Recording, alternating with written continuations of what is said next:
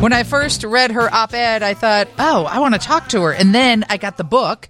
It's Claire Frank. The book is called Burnt. And I'm like, oh, my gosh, the life this woman has lived is absolutely unlike anything I think most of us have lived. Claire, welcome to the show. Thank you so much for joining us.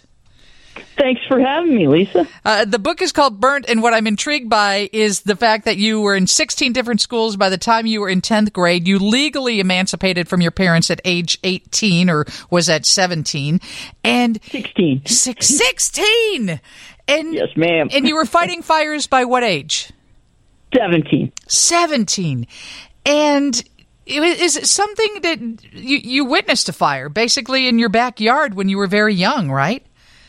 I did. I was 4 years old, living in L.A., Granada Hills area of L.A., and a fire came into our backyard, and the whole family just kind of watched it. It was part of the landscape, better than TV. How would you describe your parents? Colorful. Yes, that would be great. And of course, a lot of people have been catching what you've been saying. We in Chicago are suffering from bad air quality based on the California wildfires. It looks like it's something that is going to endure, that we're going to continue. We're going to endure it. It's going to continue for a while. Tell me what prompted you to write the op-ed about that. So the CNN actually, if I had two. I had yes. a New York Times one, and then I had a CNN one. But CNN contacted me and said, "Well, how would you like to do something on a compare and contrast, like how America would handle the fires that Canada is dealing with differently?" And I didn't.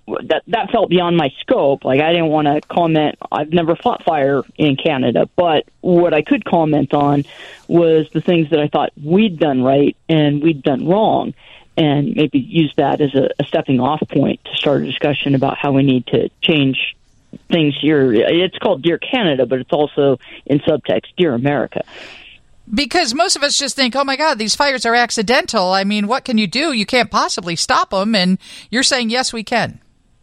Yes, I am. I'm suggesting that's an option. And how do we go about that?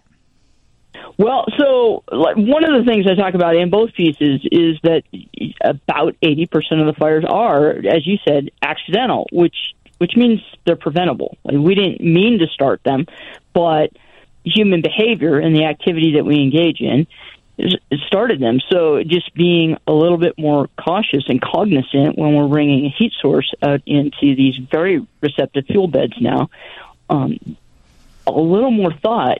Imagine, like 80% of the fires go away because we're more thoughtful about our behavior. And you call them fools. You know, we're not going to suffer these fools anymore. I mean, these people... I do. Because they wouldn't let me use the worst words. Exactly. So give us, for instance, in some of these big wildfires, how they started and why... people started them, basically. You have the firebugs in California. We've always had the people who are mentally unstable who start fires just to see them burn and see how they're fought. But you also have people who go camping and are so irresponsible that they launch a fire that engulfs homes and causes chaos for so many people, and lives are lost. 100% right. And it's just...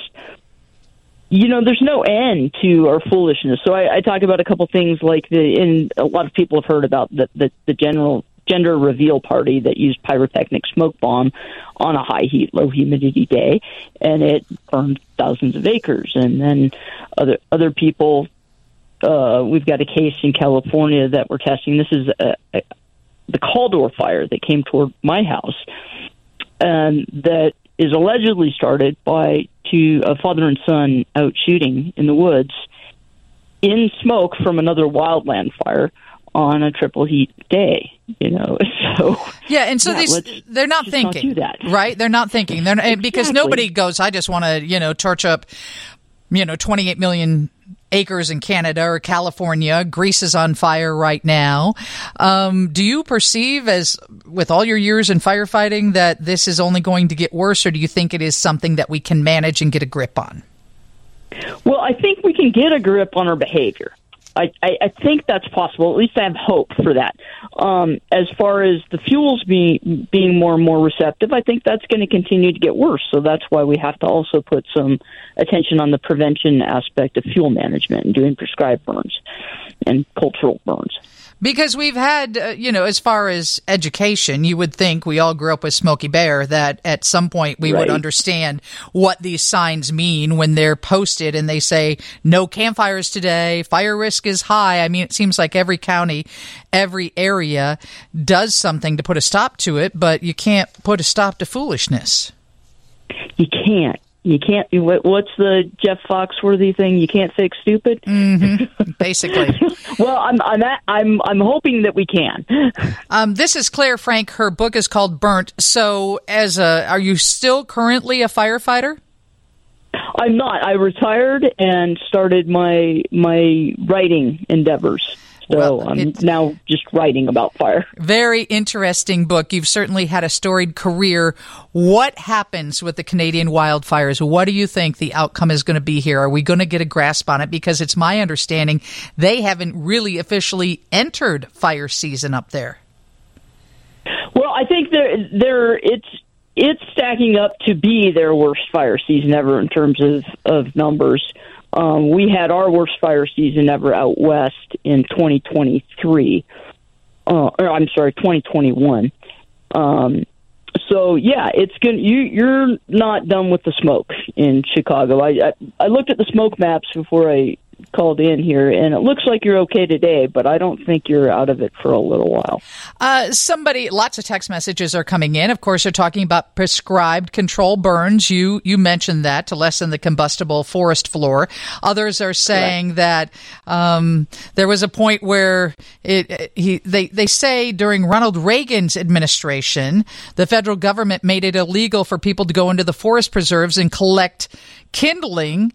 And as a result, it's been allowed to stockpile in forests. And obviously that is fueling the fire. Is there truth to that? Help me understand that. I do believe, I'm not familiar with the actual statute that was in place, but that's not the first time I've heard it. Clearing federal lands, there's some statute that governs that. But it's not just the downed fuel and the downed kindling and downed timber. It's that we haven't been as aggressively managing the lands with low-intensity fire. Prescribed burning is supposed to be low-intensity. So when you have an accidentally started fire and it becomes big, that's a high-intensity fire, and that's what is worse for all of us. But a managed low-intensity fire outside of peak season where it can't turn into a high-intensity fire is really what I'm advocating for. And peak season in California doesn't happen until mid-fall when the Santa Ana winds start blowing? Yeah, peak season has gotten bigger in California. So it's really, it used to be just called fire season, and it was like May to November, and May to November it has now pretty much become peak season. But, the temperatures dictate it a little bit. So I would say June through exactly what you said, when the Santa Anas start to come in Southern California. And what would you say to people before we let you go about changing the world that we live in so that we don't have to breathe bad air and endure loss of homes, and as a result, all of our insurance policies go up because we're actually a smaller country than what we appear to be. So what's your Smokey Bear message? My Smokey Bear message is that I kind of want to adopt the old DUI campaign, which is friends don't let friends drive drunk. Well, friends don't let friends set fires, because these are usually in group settings. Somebody at the wedding could have said something. Mm-hmm. Somebody at the gender reveal party could have said something. One of the two shooters could have said something. So it's kind of me imploring everyone to be on the lookout for, even if they're not engaging in stupid behavior, if they're witnessing it, say something, call it out, stop the behavior. Thank you so much for joining us. The name of the book is Burnt. That is Claire Frank. Steve has your news next on 720 WGN. Lisa Dent, WGN.